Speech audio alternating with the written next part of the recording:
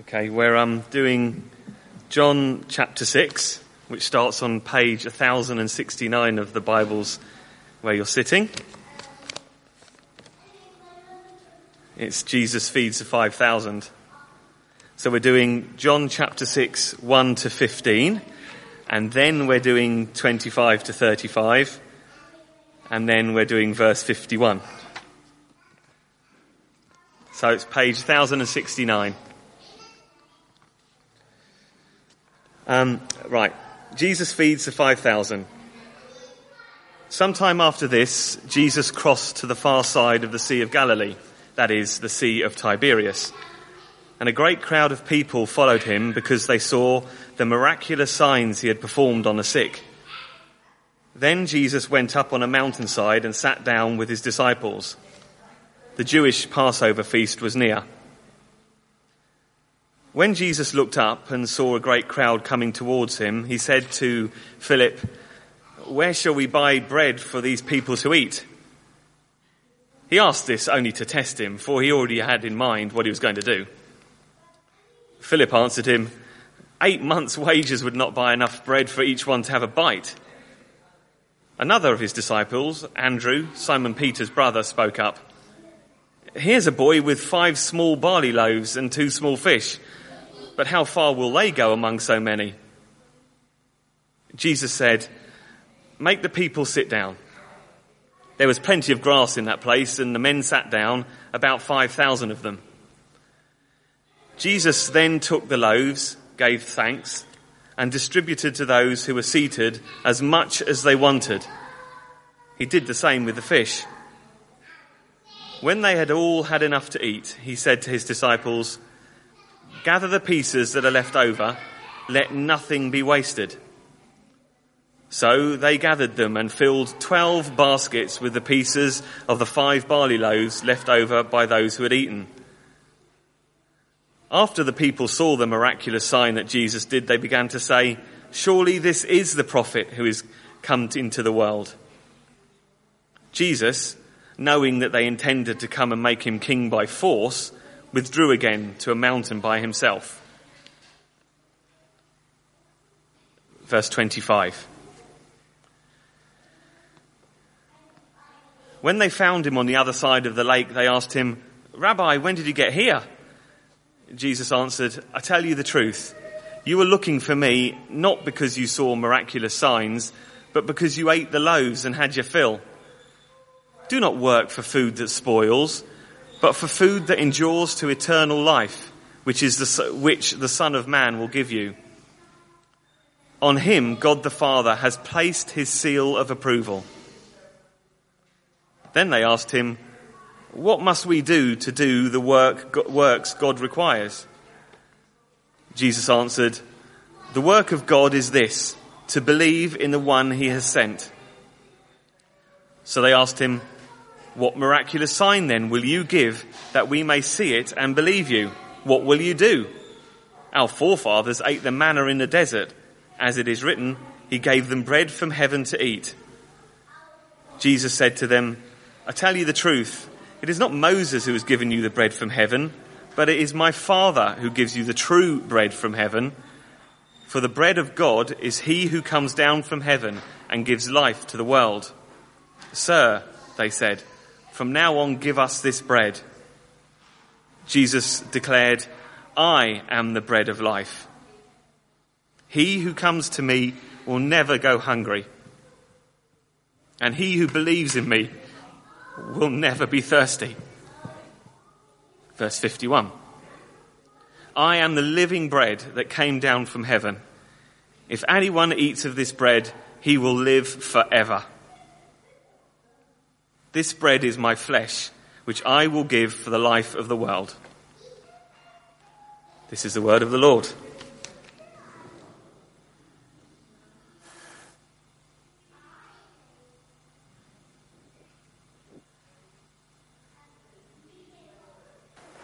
So, Lord, as we look at this passage now, Lord, we take hold of your promise, the promise that you made, that to anyone who is hungry, to anyone who is thirsty, you would come and satisfy. So Lord, we take hold of that promise now as we look at this great story of what you did.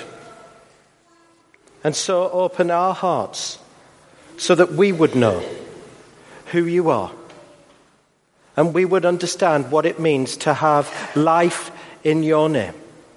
In Jesus' name we pray. Amen. So here's the scene. This is the only miracle that Jesus does that all four of the gospel writers mention in their biographies of his life. This is the only one.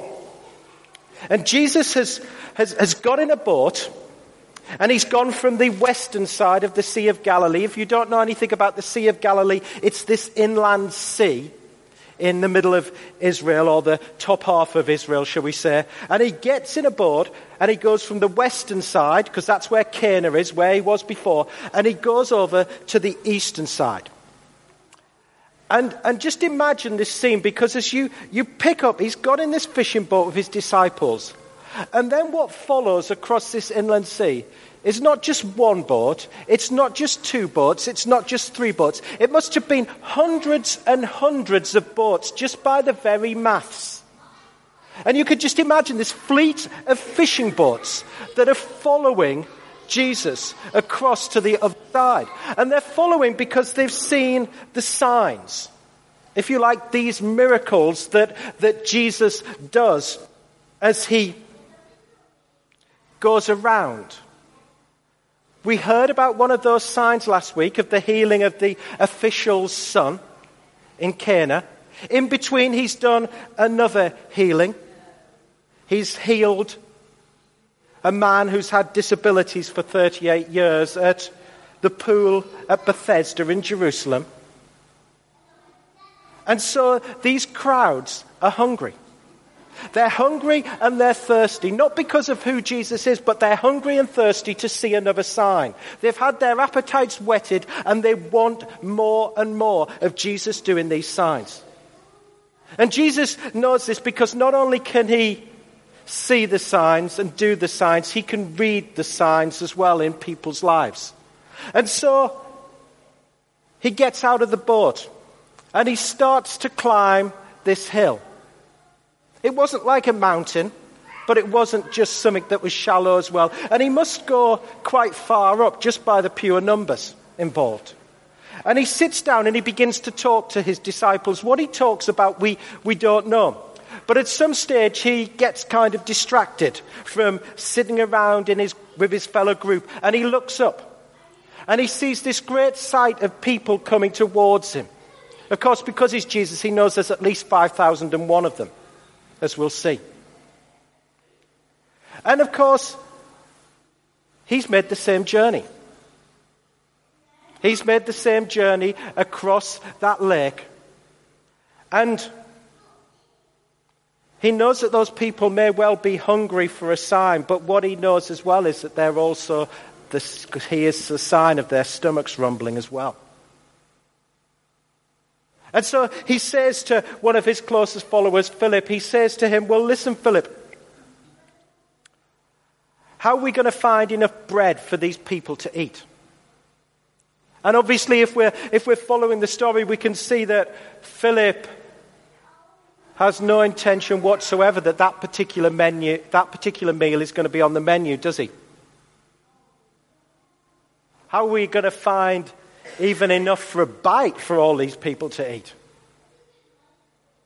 And so then Andrew, another one of Jesus' closest followers, he kind of interrupts, doesn't he? And he says, well, there's this small boy who's got his packed lunch here of 5 barley loaves and 2 fish. And he says to Jesus, well, here you go. Just do with it what you want. But he's got no inclination whatsoever also to think that particular meal is on the menu either. You could tell that by his reaction as well. Here's what you might not know about 5 barley loaves. It was a poor person's food. This is what a barley loaf looked like. That was it. That was the size, roughly. It was pretty flat. It was just a poor person's bread. And of course, maybe some of them, as Jesus gets them all to sit down, some of them may begin to realize something. That actually there was a story in the Old Testament with the great prophet Elisha. When what he did was that he was in perhaps a similar situation, not of the great size. And you can read about it in 2 Kings 4 if you want to afterwards. And he's got about 100 people. And all he's got to feed them with is 20 of these barley loaves. And he does a similar thing, and his servant, Elisha's servant, thinks that he's absolutely crazy to think that even 20 of these can feed 100 people. Never mind, just 5. Feeding what was at least 15,000 people there. And he gets them to sit down. And then what he does is he takes the bread. He gives thanks to God for it. And he starts to distribute it out. And of course, some of them take a bit more than they need, don't they? You can imagine it, couldn't you? If you were one of the first to gather and you see there's only 5 loaves and you're a bit hungry, maybe their eyes for some of them got a bit bigger than their bellies. Because that's what happens, isn't it? Because they all have enough for their need. And he does the same with the fish. And then you start to notice something on the ground. All of a sudden you notice that there's loads of food on the ground. Because people have had enough, they feel well and truly well fed. And so Jesus gets the disciples to go and to pick up. How big the baskets were, we don't know, but we know there were 12 basketfuls of leftovers. Such a picture of the abundance and the generosity of God. And of course, the crowds that are watching suddenly start to click a bit more about what Jesus has done, because this is now the 4th sign that he's done. And they suddenly start to think about who he could be and who they want him to be. In other words, God on their terms. And so they start to, if you like, start to get these crazy suggestions that they could make Jesus a bit of a puppet king. Because he can do all of these miracles, so he'll be able to defeat the Romans and they'll be able to live in peace. But Jesus can not only do the signs, he can read the signs as well. And he can see what's going on in their lives. And so he just departs further up that hill to be by himself. And so I have 2 questions from this story that I got to think about. And I think you have to think about them too. You see, because this is one of 7 signs that Jesus does. As we heard so helpfully from Graham last week, John structures his gospel in part around these 7 signs. We know they weren't the only miraculous signs that he did. Because at the end of his gospel, if you've looked at that term card, I've put the reason why John wrote this particular biography of Jesus' life. If you want to know, this is the reason why. Because Jesus did many other miraculous signs in front of his followers. And these signs were given that you and I might believe. If you like, in other words, we might examine them, we might pull them apart and rip them apart and come to an understanding and have faith and trust that Jesus is the Messiah, the special one, the Son of God. And that by believing, we may have life in his name. And so these signs, therefore, are hugely important. You know, earlier in November last year, I went to a continuous ministry development day. That's a bit like what you'd call a professional development day in the business world. And I went over to Canterbury Diocese, and it was being led by one of the leading New Testament scholars of the past 50 years. And he said something really helpful, or what I found really helpful about these signs. And I share it with you this morning in the hope that you'll find it helpful as well. And he said this, it's not so much that these signs are significant, but that they are significant. And by that, what he meant is this, that what happens with most of these signs is that, as we heard this morning, there then follows this lengthy discourse that we have read some of this morning. And the idea behind the lengthy discourse that follows is it's meant to help us. It's meant to shed light on the miracle of who Jesus is. So my first question is, why does this sign of Jesus feeding the 15,000 or whatever it was, why does this sign help us to know that he's the Son of God? Why? Because all the best questions begin with why, don't they? When you were a child and you used to annoy your parents when they said to do something and you kept saying why. Or when you're a parent now and you ask your kids to do something and they keep saying why, and it really irritates you. Or if you're a grandparent, you're so relieved now, aren't you? Because when your blessed cherub says why, you can give them back to your parents. Why? And of course the reason is because Jesus can do what only God could do. Because we all know the story that is laced throughout this passage, don't we? We all know the story that just is echoing out over and over again as Jesus does this story. We see it in verse 4 if you want to see it just for a start, because John writes this throwaway line. And the time of Passover was near. Little note here, if you ever want to understand John's gospel, note this. He never writes throwaway lines. It's not just something that's just thrown into the story. There's a purpose behind it. Because the great story that echoes all the way through this particular passage is the great story of the Exodus. When God rescued the people of Israel, the whole of the nation, from slavery in Egypt, and he brought them through the wilderness into the promised land in Canaan. And when do the people of God remember the Exodus story? They remember it at Passover. And it's now that Jesus does this miracle during Passover.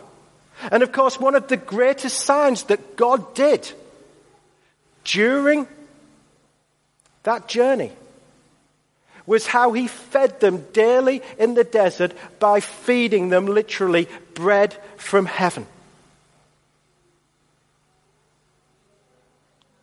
And now, what does Jesus do? At that same time of year, when they're just starting to get thinking once more about Passover time, Jesus reenacts one of the most famous events in Israel's history and does it with his own demonstration by providing bread for more than 5,000 to eat. That's why. Because Jesus is doing what only God can do. But this is the second question. And for me, I think the second question is perhaps more important. What is the life in his name that John talks about? What is the life in his name that, if you like, is to be seen in our lives? What is he meaning?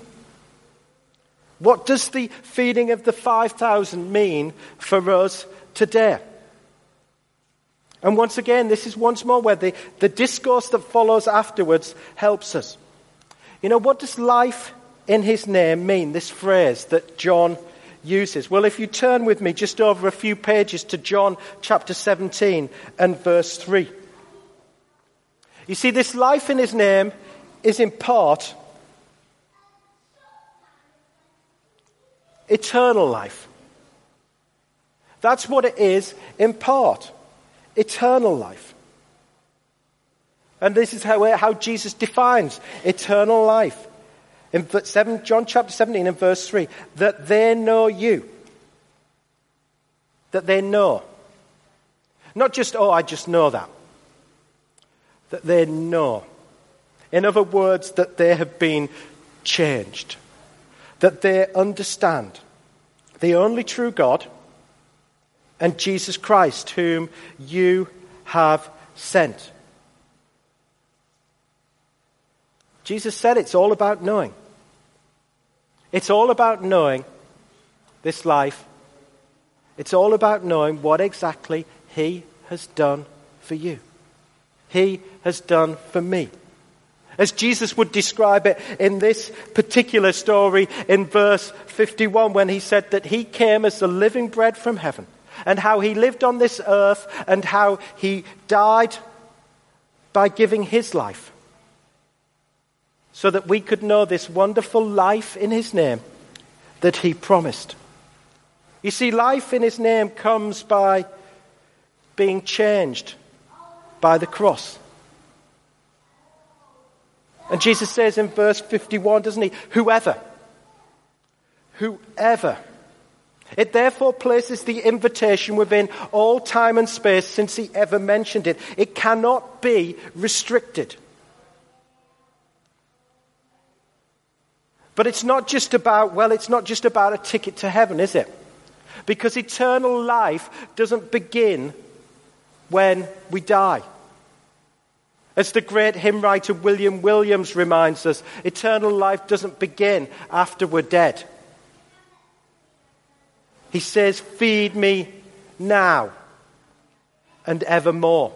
You see, eternal life begins before the grave now, when we have been changed by the cross's redemptive power in our lives, and when we know this. And so in that sense, what this discourse that follows points out to us is this: that life in his name also has something to do with our everyday lives now. Because what did this stuff represent? What did bread represent? Even this poor person's bread, what did it represent in Jesus' day? Well, quite simply, it was this. It was the staple food of the day. Which meant this: if you didn't have this, you were dead. It was essential for everyday living. This is what Jesus is teaching. Jesus' feeding of the 5,000 represented in terms of what it meant to live life in his name. It meant that you would depend upon him in those everyday moments of your life. That he wasn't just some fix when you were in crisis in your life, but that he was someone that we relied upon for everything. Just like the people of God relied upon him in the wilderness, and they relied upon the bread, just like those 5,000 and plus gathered relied upon the bread. And that only happens when we kind of get two choices in this story. We can kind of act like the crowds, or we can be a bit more like Philip and Andrew. You see, here's how the actions of the crowd plays out. They want God on their terms. They demand to be fed until they want no more. You see, Jesus has promised to be the bread of life, the sign of life in his name. It's not about in our everyday lives going to school or going to work each day feeling as if we've been half-fed by Jesus.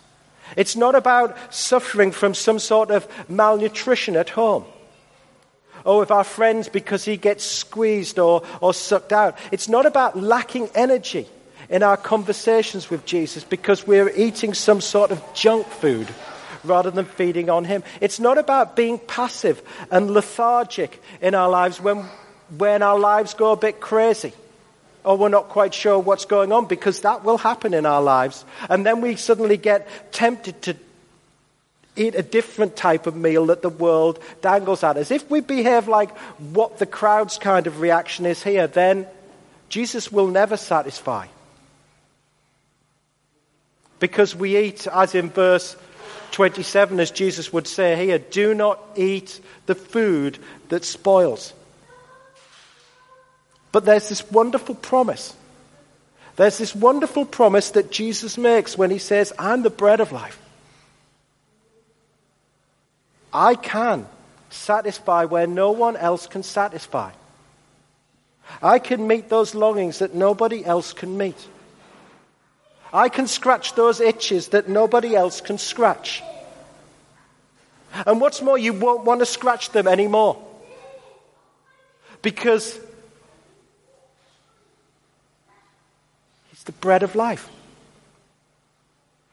And He promises to do that to each one in our lives. And what He asks each one of us to do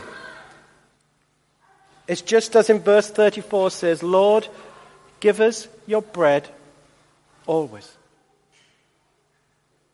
Lord, as I get up this morning, it's a Monday morning and I don't know what's going to happen. Lord, give me your bread always. Or as I get up on Tuesday morning and lo and behold, it stopped raining and there's no wind and there's a bit of sunshine. And we pray, Lord, give me your bread always. So that when we're going to school or when we're going to work, we're relying upon Jesus as the essential food we need to eat every day. Or when we're at home or out with our friends, Jesus is the main meal that has nourished us through those occasions. Or when we're exhausted by the stresses of this life or that what work puts on us, Jesus is the essential food that is feeding us through that time. Or in the conversations that we have, Jesus is the food that we can taste on our lips and on our tongues. Or when we're not sure what's going on in our lives, or when we're uncertain of what's going on in our lives, because it will happen in our lives, we kind of take the attitude of Andrew. And we just place it at Jesus, and we not know what He's going to do with it, but we have an expectation that He is going to do something about it. Because Jesus is the bread of life, who comes and feeds every hunger, who comes and satisfies every thirst. And there's this great promise that I want for my life, never mind what you want for your life. But I think you'd want it too. That Jesus says that when you pray, Lord, just give me this bread always. There's this wonderful thing about our lives, that our lives at school or at work are so richly fed, that our relationships at home with the people that we love or our friends that we think are great are just so full of life or vitality, or our conversations about Jesus, even when they're just short and quicker like a rich gourmet meal, or even in the uncertainties of what's going on in our lives, it's the hope of Jesus that sustains us. And when we know life in this way, when we've been changed by the cross of Christ, we believe that Jesus is the one who can be totally dependent. We can totally depend on. Because He'll satisfy all those needs. He'll scratch all those itches. He'll fulfill every longing. He'll meet every craving. He'll abound over every desire. And I hope you know Jesus in that way, because there is no one. Even when you get tempted to do the things that you just don't want to do in your life, even when you get tempted even to wreck your life, you will find that still, even then, Jesus can come and meet your every need. And the reason I know is because I was there.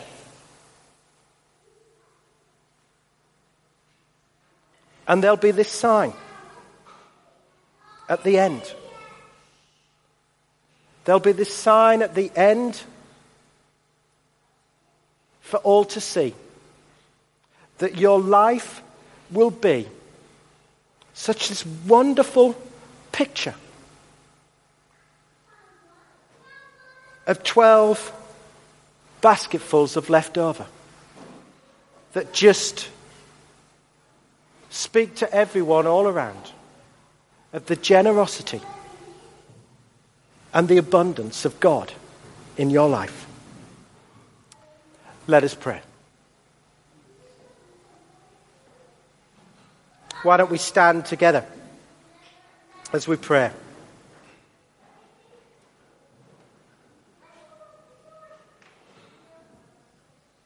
Maybe why don't we just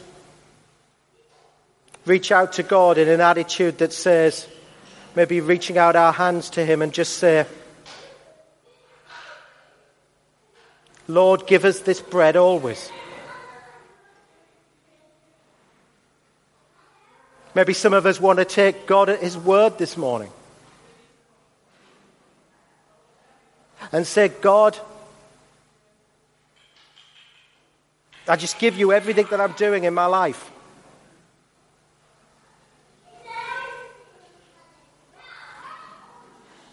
And just come as the bread of life into my life. I just give you it all and I just leave it with you. Knowing that you will do something with it. Maybe for some of us, we just want that picture of the 12 basketfuls left over. That we just want our life to be this life of abundance. This life of provision. And Jesus says, it's about just saying, Lord, give me this bread daily. Lord, give me this bread to rely upon in my life. So as Jesus is here by his Spirit, so Lord, would you come and meet our needs? And would you change us to be the people that you want us to be? In Jesus' name we pray. Amen.